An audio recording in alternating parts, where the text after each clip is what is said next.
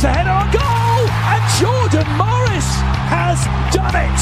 Appealing in vain for offside. The Chicago Fire defenders, Jordan Morris from the doorstep, saves the day for the Sounders.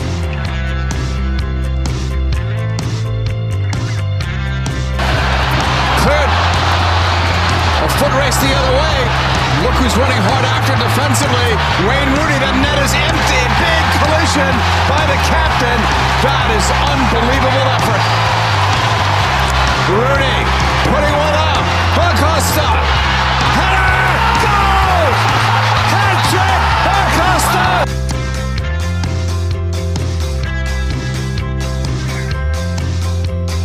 Paul picks it up. Paul's cross. Ibrahimovic. Oh, are you serious? It doesn't get much better than this, folks.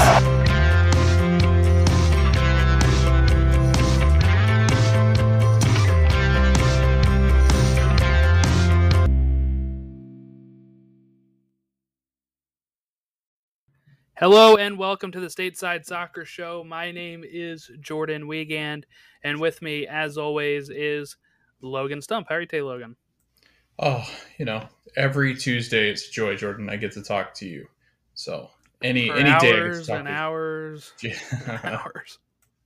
We won't tell people that this is a 7-hour podcast that we just play, or it's a premiere, so you're actually not watching this live. It's just, no, I'm kidding. Yeah, but could you imagine? we recorded this on Sunday. No, unfortunately, we're here with you on Tuesday because we're about to do this and our Ted Lasso recap like back to back. So it's going to be quite the Tuesdays. It's kind of making me long for the finale of Ted Lasso. I'm not gonna lie, I told Ashley it's like only 2 more episodes, and I only meant that in a way of like I only have to do this 2 more times. We really do like doing the Ted Lasso. Yeah. We'll have to reevaluate, and because we have to finish season 1 and 2 on our recaps. Yeah. But we'll have to either put those on different days, or because we kind of get it stuck in this, like we used to do Monday and Tuesday, but then it was like doing the same thing 2 days in a row. Yeah, and then so Mondays have been kind of nice to just unwind. Yeah. But then today is like the marathon. So it's like. Logan and I were talking yesterday. This is all behind the scenes stuff you don't need to care about. But Logan and I were talking yesterday, and I'm like, so would you rather do it all in one day? He said, whatever you want. I said, the laziness in me is like, let's do it Tuesday. And then Tuesday comes, and I'm like, Jordan was a dick for putting this off. Why did he put this off? I do think it's like back when kind of like when we were in school and you put stuff off, right? And then you wait and you're like, oh, good. Like I have until tomorrow to do this. But then tomorrow comes and you're like, why did I do that to myself? I think it was worse in college, to be honest, because you had longer like deadlines. I think it was worse in college, to be honest. I had a podcast with Jack about our Marvel stuff. And he like used an example of if you usually want to get somebody to peer review your paper before you turn it in, and that you're working. I'm like, dude, I do that the night before. I was never like, Logan, please read my paper. It was, all right, 20-page paper. I'm starting it tonight. Yeah. If I get 10 done in this hour, the next hour should be a breeze. How can I stretch this paragraph out? Yeah. Well, and just like saying the same thing a couple times in different ways. So, this all comes with, we're on a tangent here. Might as well keep going. Imagine if Jasper or ChatGPT existed during our time, Jordan. I think I'd have used it all the time because it actually. I don't actually know how to use it. I've tried using it for like other stuff, and I'm having trouble with it. Yeah. So I'm I'm a boomer. I'd be like, I don't know about this. You know who it helps, though? It actually does help. If you can write, it actually helps people that know how to write well because you're able to command it to do what you need it to do. Whereas I think if people did struggle to write, they would have a hard time using it because you really have to command where it goes with the direction that it's writing. Because you can type in like thousands of words to it and it'll be like, okay, yeah, let me piece this together. But I just imagine doing schoolwork and I start getting sick to my stomach, to be honest. Don't miss those days. No, Don't I'm miss so them. glad. My wife at one point's like, "So you never see yourself going back and getting your master's?" I'm like, "No, no, sorry. My plan is not to go back and take any more classes. I'm done with that stuff. I'd rather spend my Tuesdays doing that." So, enough of a tangent there. 4 minutes. If you stayed with us during that time, Congratulations, you did. congratulations. We got some changes to the table to talk about, especially in the East here, as New England has fallen and Cincinnati has prevailed. We had 2 match days, 13 and 14, take place in the midweek and the weekend. So we got some of that to talk about. We got rumors about Insigne and Bob Bradley having some beef. We've also got some U.S. national team, youth national team under 20s. They have 6 points in their first 2 games. They played today and beat Fiji 3-0. So lots to talk about today. Open Cup taking off tonight, kicking off tonight and tomorrow. So a lot. Where do we want to start with, Logan? Might as well start with the bigger story, I guess. Insigne and Bob Bradley news.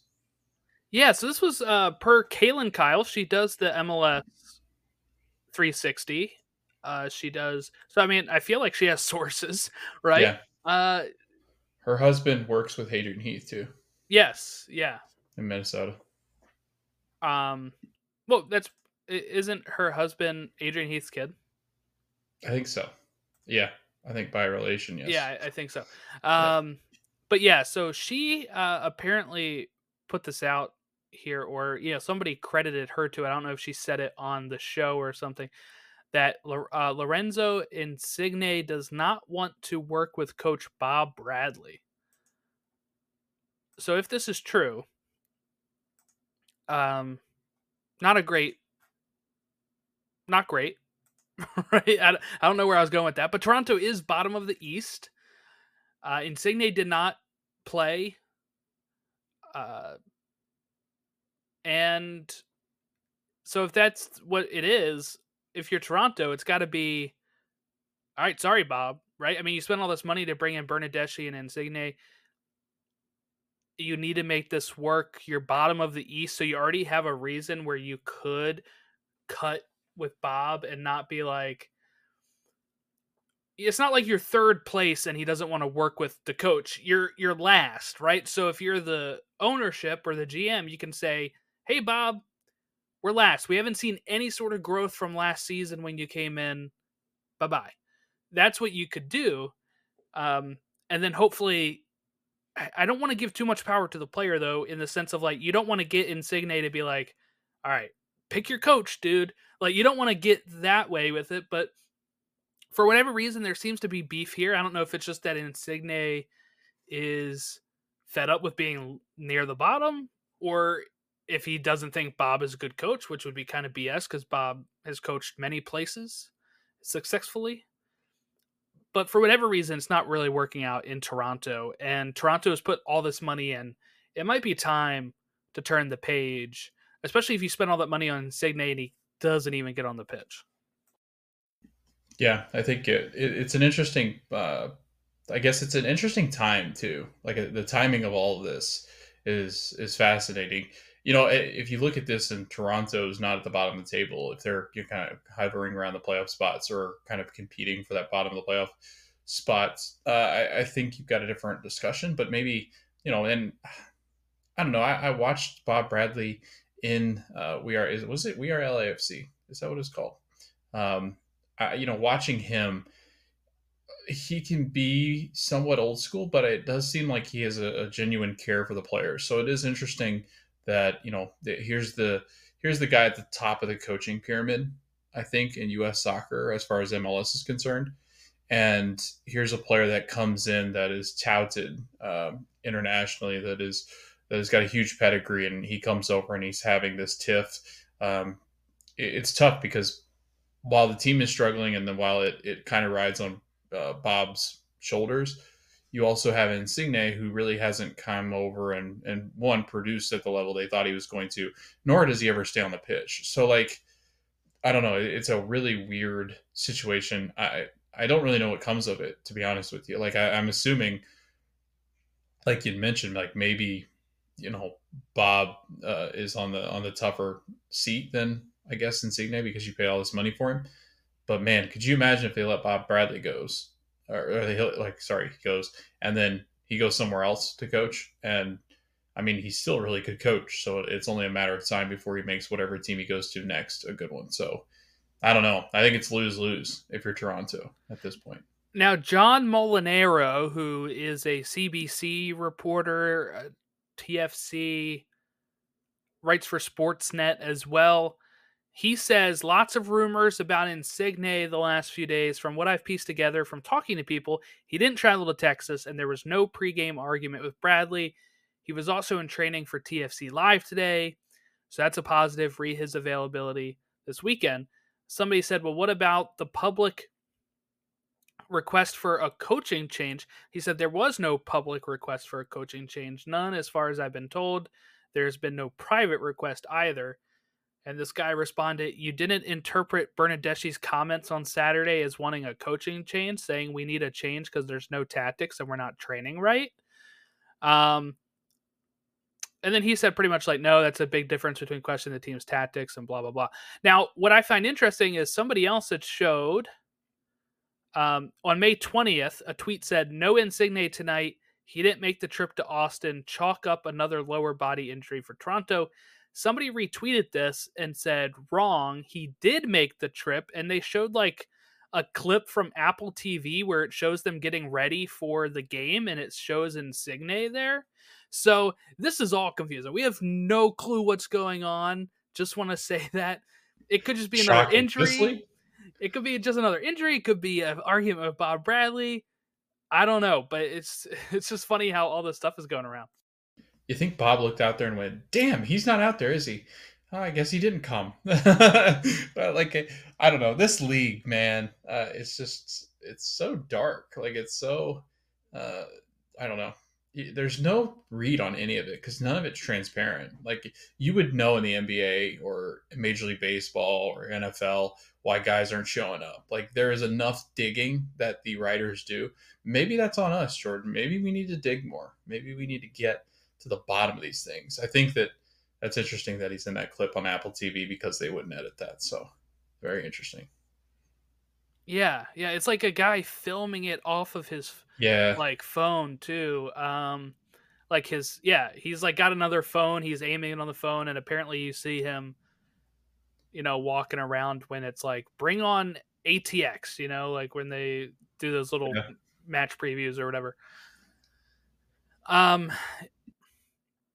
So who knows? He's calls $14 million.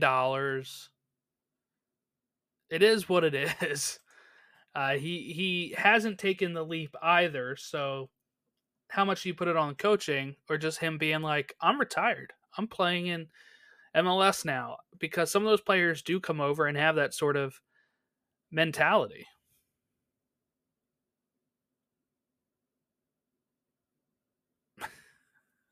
I just saw somebody say, if you cover Insigne's hair, he looks like Pep Guardiola. And they showed a picture, and he does. He actually, if you make him bald, he does kind of look like Pep Guardiola. Does he really? Yeah, I'm just searching this hashtag, like searching Insigne on Twitter, and showing me all these top things. And this was one of the top things here. It really does. He does, doesn't he? Yeah. The things you learn while just searching Twitter, I guess. But yeah, so I mean, there's no been real official story. There is a clip from Kaylin Kyle on, it looks like Extra Time, where she is talking about it.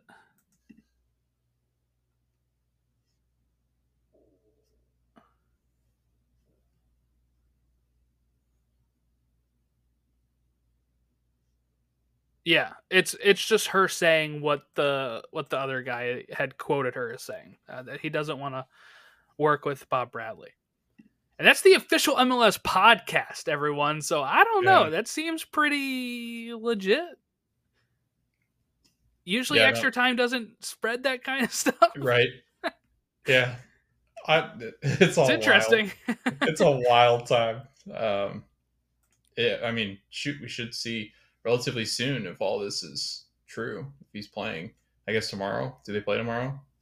I didn't check to see who was off tomorrow. Oh, Wednesday? No, yeah. They got knocked out of the Canadian Championship. So I think their next games Saturday would be this weekend. Yeah, against DC. Yeah. I hadn't followed the Canadian Championship, so I couldn't remember who was. They lost to Montreal, and then they lost to Montreal in the league the following weekend. Right. Yeah, that's right. Kind of buried them. Yeah.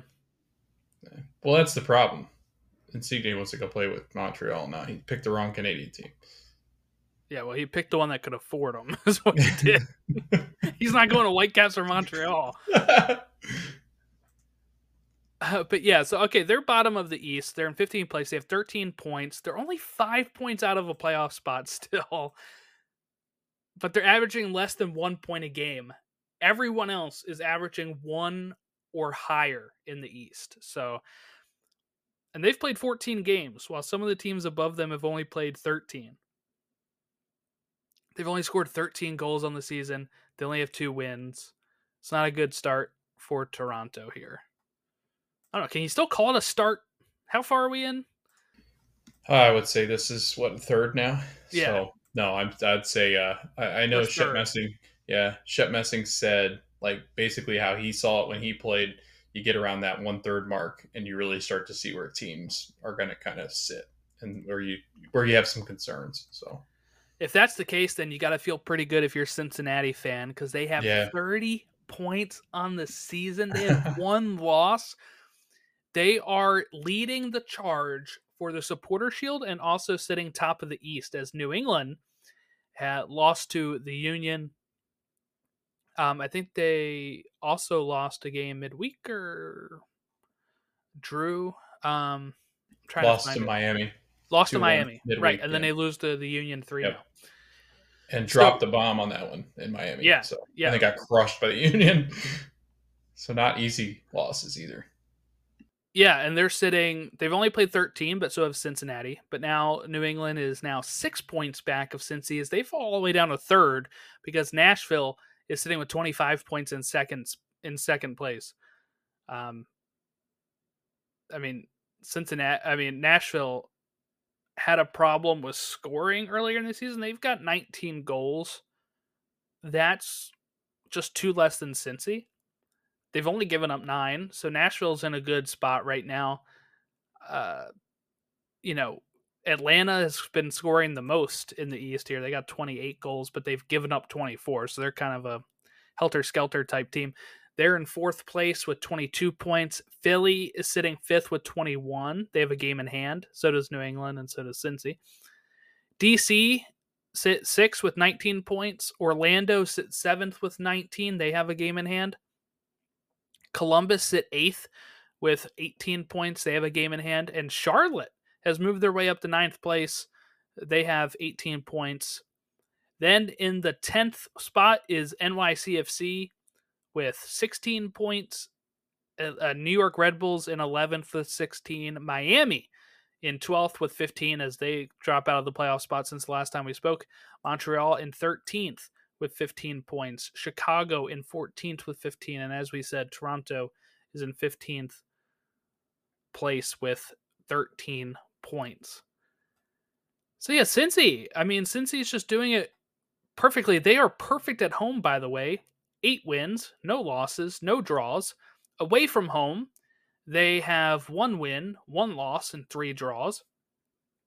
So I think it's time for us to maybe say that Cincy is the best team in the East. If we're looking at that take a third of the season type thing, I think we can kind of point to that they are for real. This isn't one of those fluke starts to the season. I think that they have kind of, I don't want to say become Union Senior, but what I mean is like they're no longer like Union Junior. I think they're kind of reaching the spot that the Union were in the last few years, where now Cincy's doing it. right? And I think that's pretty interesting. I want to see if they can keep it up when they start inevitably losing players, but they have a 5-point lead over second place in a team that has played one more match than them. So they're doing pretty well there. They're 5 points up as well on the supporter shield. Now, LAFC has played one less than them, so that can certainly get short down to 2 points by the time LAFC catches up. But who had Cincy as a supporter shield favorite this early in the season? I think Andrew Weeby did, maybe. I forget which one of them did. Somebody did on Extra Time, I believe. And I think they thought maybe it was Doyle. It was somebody, because I remember reading it and going, yeah, right. Like, I doubt that. Like, I mean, Cincinnati's going to be good, but I don't think they're going to be supporter shield good. But man, have they proven that. I do worry, though, Jordan, like we've talked about. It's like a looming or, a problem that's coming because it's I think they're going to have issues scoring when Brandon Vasquez and Brenner are both gone. And by that, I mean, I just don't think that it's reasonable to assume that Lucho Acosta is going to be able to carry this team in goal scoring. Like, he's done it so far. He's got 5 goals. But I just, if he's the only one, if he's the only reliable option, you kind of run into the situation that Nashville has, right? Where you have just one player creating all the chances. And Sergio Santos has 4 goals. But again, I just don't think that the consistency is going to be there enough that when a Brandon Vasquez or Brenner would have started to kind of show up and score more goals, I don't think you would see like a Sergio Santos or a Lucho really kind of carrying that weight. So I think, Brenner's not played as much this year. And I think his pending move into Udinese, I think that, he's got star quality, and I think also Brandon Vasquez does too, and they're both on the move. And I do think that Cincinnati's got to go out there and try to find a number 9 that's going to get goals for him, because I do think that they're going to get close to, and they don't defend as well as Nashville does. So I think they'll get to kind of that hairy situation of just not having enough goal scorers, and ultimately I think that kind of is where the big question mark is. But right now it works because Lucho's playing so well. So I don't know. That's my big concern. But man, I don't think anybody suspected that. Not even Cincinnati fans, that they'd be this good. So, like, the what I find interesting is with Cincinnati is that they've really followed this progression the way the Union have, where it's like a little better each year. I know this is only the second year with Noonan and stuff, but like really being able to take that leap from where they were as like a 4th or 5th spot in the East last year, getting knocked out, and then now being kind of like a favorite in the East. And I really want to see that they have more money than the Union, I'm pretty sure, ownership wise. So if they lose some of these players, they might be able to bring in players that fit even more. Because remember, some of these players are not even like the picks of Chris Albright and Pat Noonan. So seeing if they can bring in their own guys at some point, they might be really good. And I think it's funny just how quickly this has changed from them being like laughing stock of the league, where they put up like a picture of Mr. Clean instead of the actual coach, and because he's bald. And then they, fire their sporting director, fire their managers like every season until last year when they bring in Noonan and Albright. And then all of a sudden they're taking off.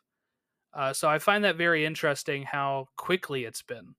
And I'm sure some of these fans of other teams, Chicago, Miami, all these teams that are in bigger markets that also have money behind them, keep like failing, right? And seeing how quickly, since he was able to flip the switch from 3 times in a row supporter shield, Wooden Spoon winners. I wish they were supporter shield winners, but winning the Wooden Spoon or losing it, I guess. Boom, boom, boom, and then now being like a favorite for the Supporter Shield in a quick flip. That's just astounding to me, and really is a testament to ownership, I will say, for actually getting it right this time, and for being smart and poaching a successful organization like the Union, where they were able to look across and say, all right, we want to replicate that and actually go get those, because there was no way like Albright was going to have the chance to take over the Union anytime soon with the way that Ernst Tanner was doing. And the same thing with Noonan was never going to, Curtin might still be at Union for a while. So, we need more of those interleague moves. We've talked about it before, like when we talk about Garth Lagerwey and stuff like that, because it creates more stories. It creates more opportunities for some of these people that are inexperienced or maybe experienced as an assistant for so long, and then actually getting their chance to prove it. And the way that Cincy's going right now, they're proving it.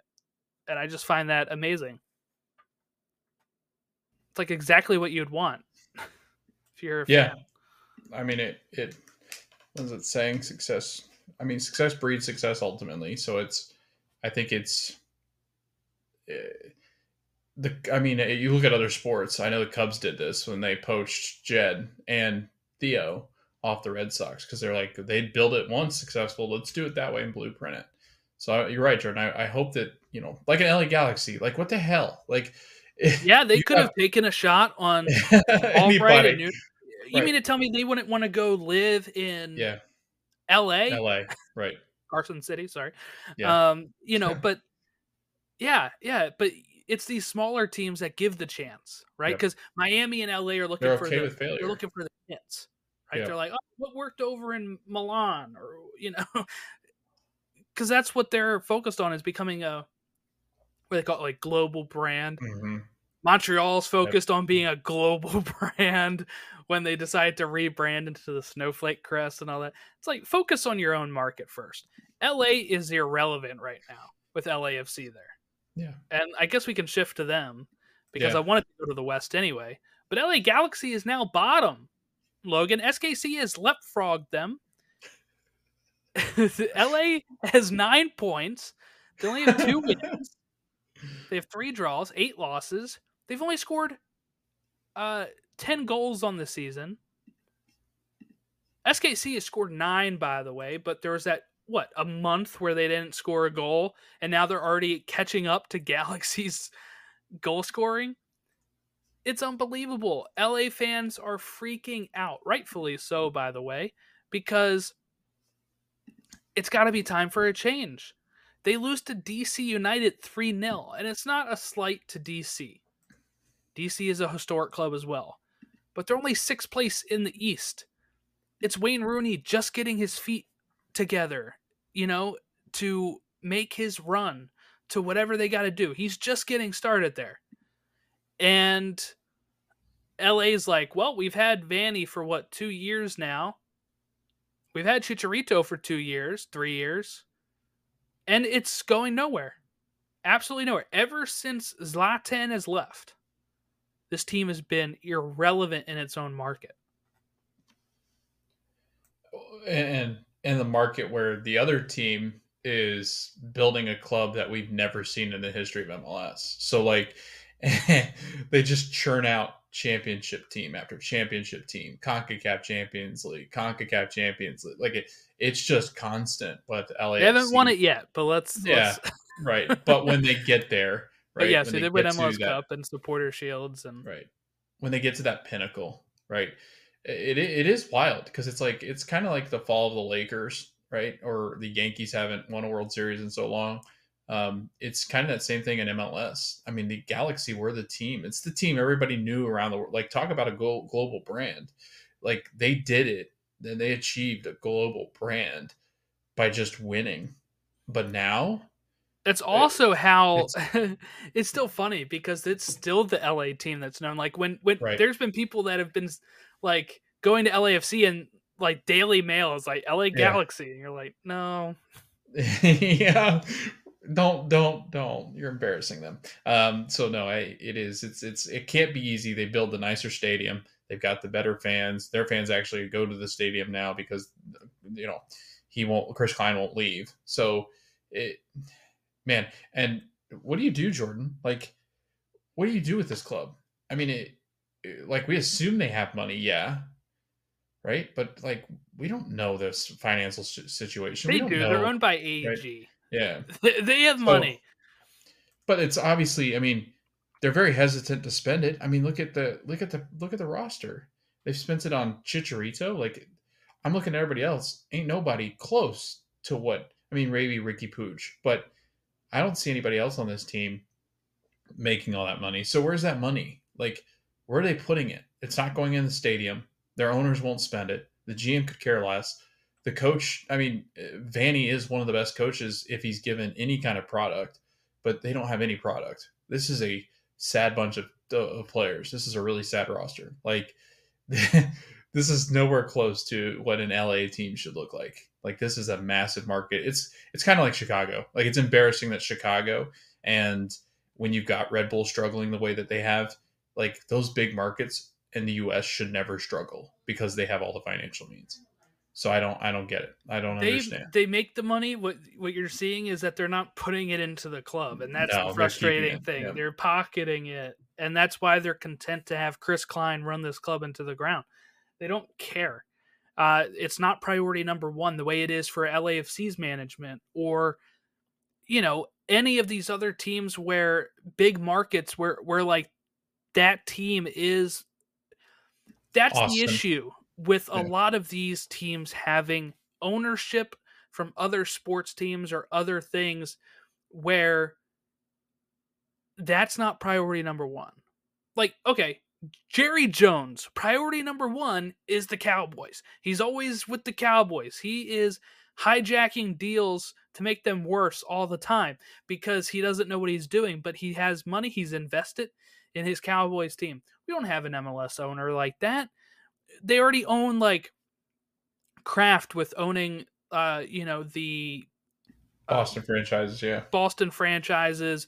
You have Arthur Blank with Home Depot and Falcons. And so like there's things that are more traditional sports in the US that some of these people are doing. Stan Kroenke owns every single team in the world, it seems like, but he's also probably more focused on Arsenal than he is the Rapids, or the Rams even. Like the Rams are priority number one probably. And it's that frustration of, okay, we know LA Galaxy is this huge deal. We know it. We've lived it. But it's like ownership doesn't even know what they have, right? It's ownership looking and like, oh, is that still making us money? Okay, cool. And they turn a blind eye away from it. They don't care if they're winning stuff.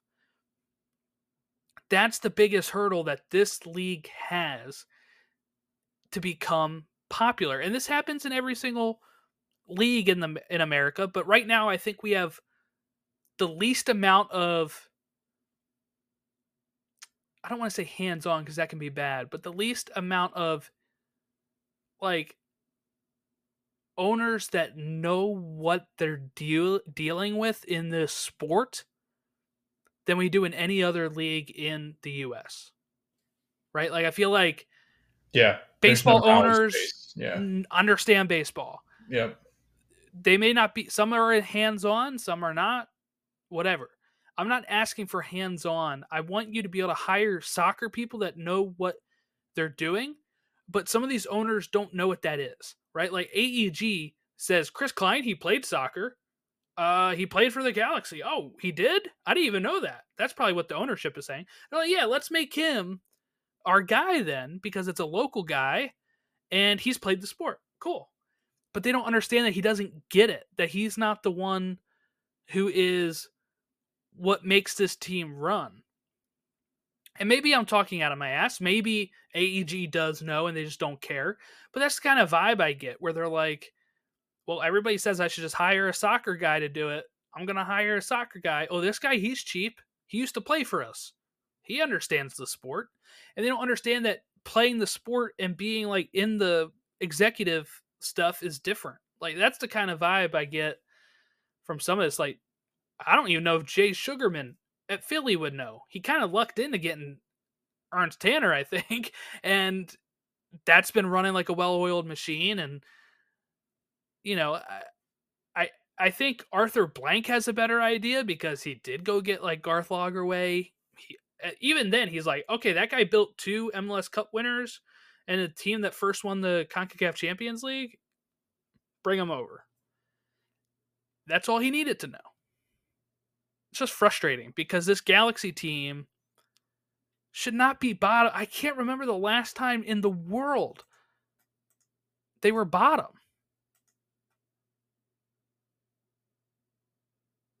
I mean, if you look at NYCFC, same thing. I mean, Red Bull, same thing. Inter Miami, like you've just got ownership groups that just, I don't know. It's you kind of hit it right on the head. I think is like they've got a lot of money. They assume they can just throw random people in that have played soccer at some point and go, you know what, that's enough. Like that should be enough to just make us money. And City Football Group have no interest in what NYCFC are doing. Like they don't even build them a stadium. They don't get them DPs. They go and find these kids that never pan out to be anything. If anybody is unaware, none of the City Football Group players from any of the other teams ever get into the Manchester City side. So like they always claim like, oh yeah, well, I mean, Manchester City must be on top of them, scouting them, and they they're flipping them for profit. I can tell you as a City fan, they never do that. Like none of these players will ever reach Manchester City. They really don't even flip them. They just trade them off and send them off whenever I think they become too much of a burden as far as the salary cap. So I'm not convinced that any of these big investment groups are good for the sport. And I think this sport or this league actually has more group investors than any other league in the U.S. too, which I think can be an issue because you've got too many cooks in the kitchen. And I think ultimately don't come to an agreement on what money goes where. And I think that's part of the problem too. You got in Charlotte, I think it's David Tupper is the first name. I can't remember, but it's the Tupper Sports. He's run that Panther team into the ground, and he is really swaying in a very precarious thing with Charlotte because I think that they have some issues as well. I don't know. Like I think that there's just this huge, like all the NFL owners think it's just cool to have the soccer team because they play in their stadium. It seems like oh, might as well acquire them. They play in our stadium, make me a little bit of money. It's a nice little investment. It's like a side hustle for That's them. what everybody thinks. Like that's what all the billionaires think. They're like, how can I just make money off this team? Yeah. Okay, last time they were last place in the West. Had to go digging for this. Was 2017. So about 6 years ago, they were 22nd overall in the league, which was last place. And they were 11th in the West, which was last place at that point. By the way, that was 32 points on the season. Can I even see them get 32 points this season? Not with the way they're playing, I can't. I mean, that'd be another what, like how many games would that take? It took them 13 games to reach 9 points. So if you're going to get to 32, you got to win another 20, 21, 23 games. 23 points, I mean. And you have to do that within another... Well, they've added games too, so it'll be a little different. I don't know. I'm not good at math. Pretty much, I just can't see it happening at this point. That was a lot of fun to listen to. I'm trying to work it through in my head, and I'm like, I can't right now, all right? You sound like me getting frustrated with math. I'm like, yeah, whatever. They can't get to it. They had a It's negative impossible. 22 goal differential in 2017. Yeah. What are they at right now? Negative? They're negative 13. Oof. They're on their way.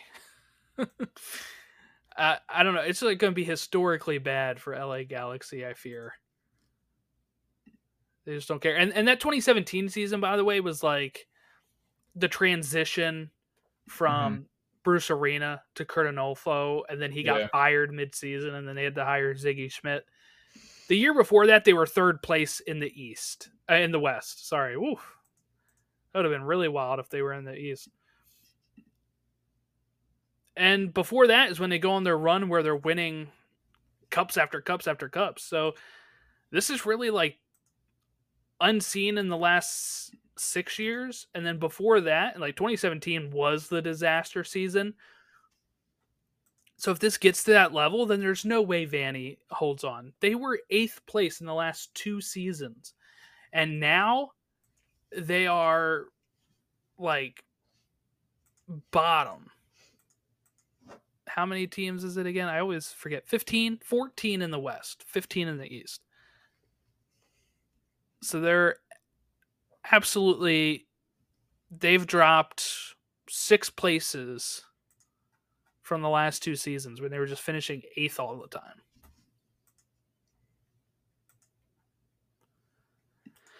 We'll see. Well, I'll wonder if they'll ever say anything sometime soon.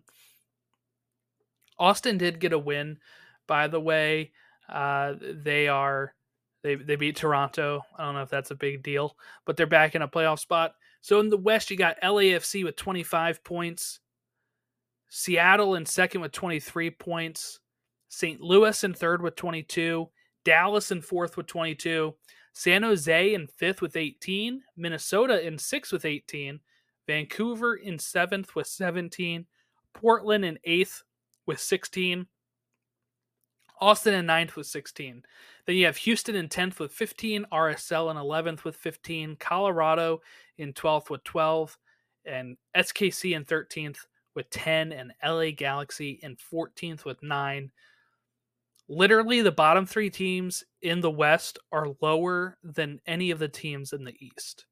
So Toronto can at least hang their hat on that. No wooden spoon. They were hoping to take something out of this year, but no. Yeah, could you imagine the players like, we couldn't even suck enough to get the wooden spoon? Yeah. Thanks, Bob. Right. Yeah, so there you go. That is that. Red Bulls and Cincinnati are currently playing in the Open Cup. We have Miami and Nashville about to kick off. In that, Houston and Minnesota at 8:30. LAFC versus LA Galaxy at 10:30. Oh, good luck, LA Galaxy. And then Minnesota, they're the ones that just knocked out the Union in penalty kicks in the Open Cup as well. That was a crazy game where Jack was like talking smack, and then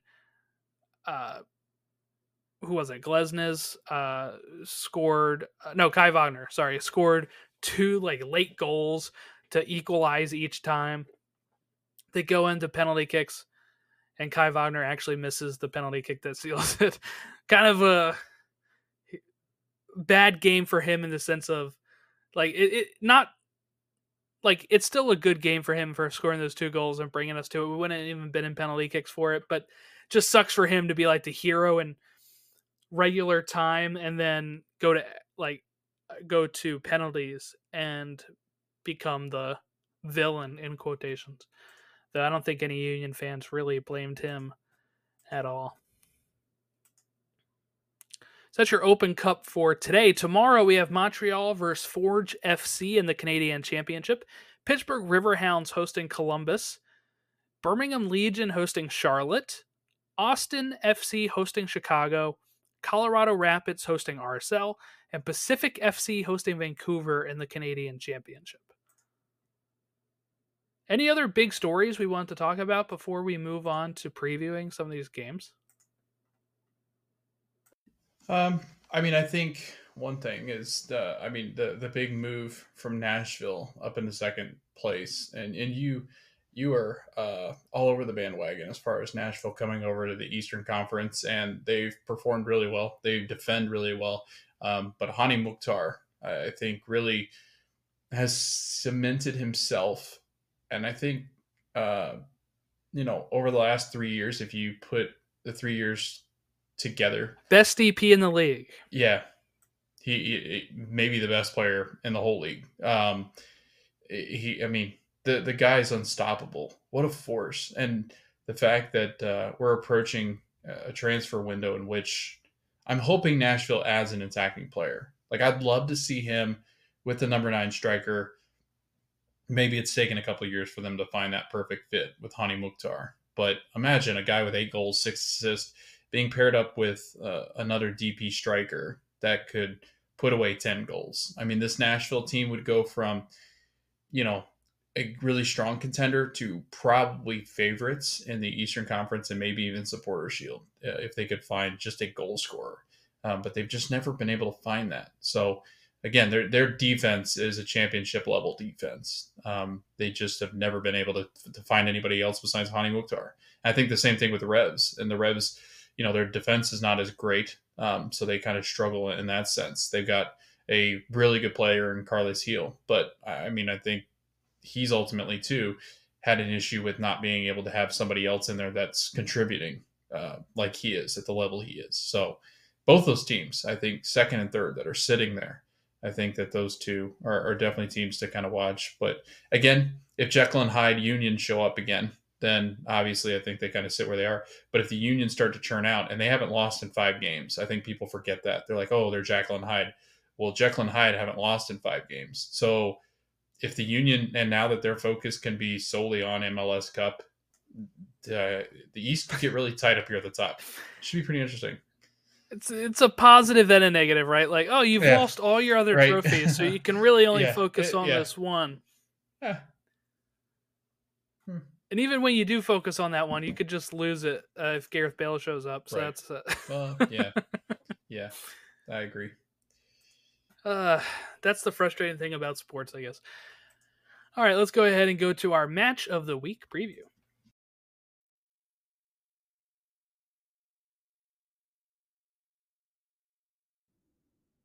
Match of the week previews, where we tell you what match you should be watching this weekend. 7:30, we have Montreal versus Miami, New England versus Chicago, NYCFC hosting Philadelphia Union, Orlando hosting Atlanta, Toronto hosting DC. None of those games are free, it looks like, but those are all 7:30 kickoffs. Then we have 8:30 kickoffs, which are Houston hosting Austin, Minnesota hosting RSL, St. Louis hosting Vancouver, and then 9:30 we have Colorado hosting Cincinnati, and then we have the 10:30 matches, which is LA Galaxy versus Charlotte, San Jose versus Dallas, Seattle versus Red Bulls, and then on Sunday we have 2 free matches on Apple TV. They are also on Fox and FS1. At 3 o'clock, SKC versus Portland. That's at 3 o'clock on Fox. Nashville hosting Columbus at 8:30. That is on FS1. Like I said, both of those are free. Shout out to St. Louis for putting 4 past SKC this week as well. So congrats to them and their first big rivalry match. But Logan, what score is what match is popping out at you for this? Oh, this is tough. I kind of want to go with I'm going to go with the San Jose Dallas one. San Jose stumbling as of late, have lost 2 in a row, and they were off to a pretty good start to begin the year. I mean, we were even talking about the fact that they could slip up into the number 3 spot if they really started to kind of roll. But in the last 5 matches, they've lost 3 of those 5. Only won 1 game. So I think if they want to continue to compete at the that top half of that Western Conference to stay with Dallas and St. Louis and Seattle, LAFC, they've got to win this match against against Dallas. So I think Minnesota's climbing. Minnesota's right behind them. Right. So, I mean, I think it's a really important match because it's at home. So San Jose should have that advantage. Dallas, on the other hand, is playing a little bit better than they had been, I think. They've got 2 wins in their last 3. They're going to come into PayPal Park looking to grab an important win. I know they're getting good contribution from Jesus Ferreira, who's played really well. Alan Velasco's played pretty well. San Jose again, just trying to find his footing after stumbling twice. So again, I think that this is a good matchup. 4 and 5 in the Western Conference. They could essentially be 1 point within each other if San Jose grabs 3 points. So if you're a San Jose fan, you need this win if you have hopes of kind of staying up there. I think if they lose this game, you can kind of get into that little bit of a tailspin where you've lost 3 in a row and start heading back down towards the bottom of the pack. So I think this is a pretty important game for San Jose. I'm going to pick Orlando versus Atlanta. Orlando only has 3 wins in these matchups. Atlanta has 9, and there's been 6 draws. Recently, Atlanta won in September. There was a draw in July, and September of 2021 was a 3-0 win from Atlanta. So it's been a while since Orlando has won. And this is a quote-unquote rivalry that could have fit in rivalry week. But I just find it interesting because I feel like both of these teams have actually been very disappointing this season. So Orlando is only 3 points back of 4th place, which would be where Atlanta is with 22 points. So Orlando could jump to equal with Atlanta, and depending on tiebreakers, I guess could go above them. Atlanta's been pretty good. They have had like these fluctuations of being really good and then just kind of like not doing enough to where they sit 4th. They're only 2 points back of New England, and they're only 8 points back of Cincy.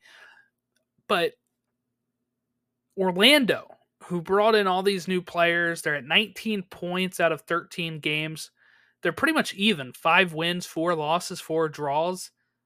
And they have an exact 0 goal differential because they've scored 16 and given up 16. So they're almost exactly perfect at being even when you look at their record and their goal differential. So I want to see something from Orlando, and a statement win that they haven't had in a while against this team could be a pretty big deal, but I don't know if I see it happening. Yeah, as an Orlando City fan, again, they've been pretty Jekyll and Hyde too. They've had games where they've looked good. They've had games where they've not looked so good. I thought that the win against Miami was pretty decent. Again, you just don't know what you expect with this club. So yeah, I think honestly Atlanta right now is the better team. I would agree. So if they can come out and make a big statement win, though, that'd be huge for Orlando. They really got to start getting some wins. That's the thing. I feel like they're really been slacking this season. Some quick things. Timothy Tillman, his U.S. men's national team one-time switch was just approved. So that's great. There was a fine from Luis Araujo from Atlanta United because he got a red card and wasn't leaving the field fast enough. He gets fined by the disciplinary committee. Other than that, not that many big stories. I felt like we talked a lot about the big story of Toronto and what's going on there. Seattle has kind of been struggling as of late as well because they just lost a Cascadia match. So not a great look for Seattle, who were doing pretty well, but they lose to Vancouver. They lost to Austin. Their last win came against Houston when it was a 1-0 Seattle win. And before that, they lost to SKC. So Seattle has lost 3 out of their last 4.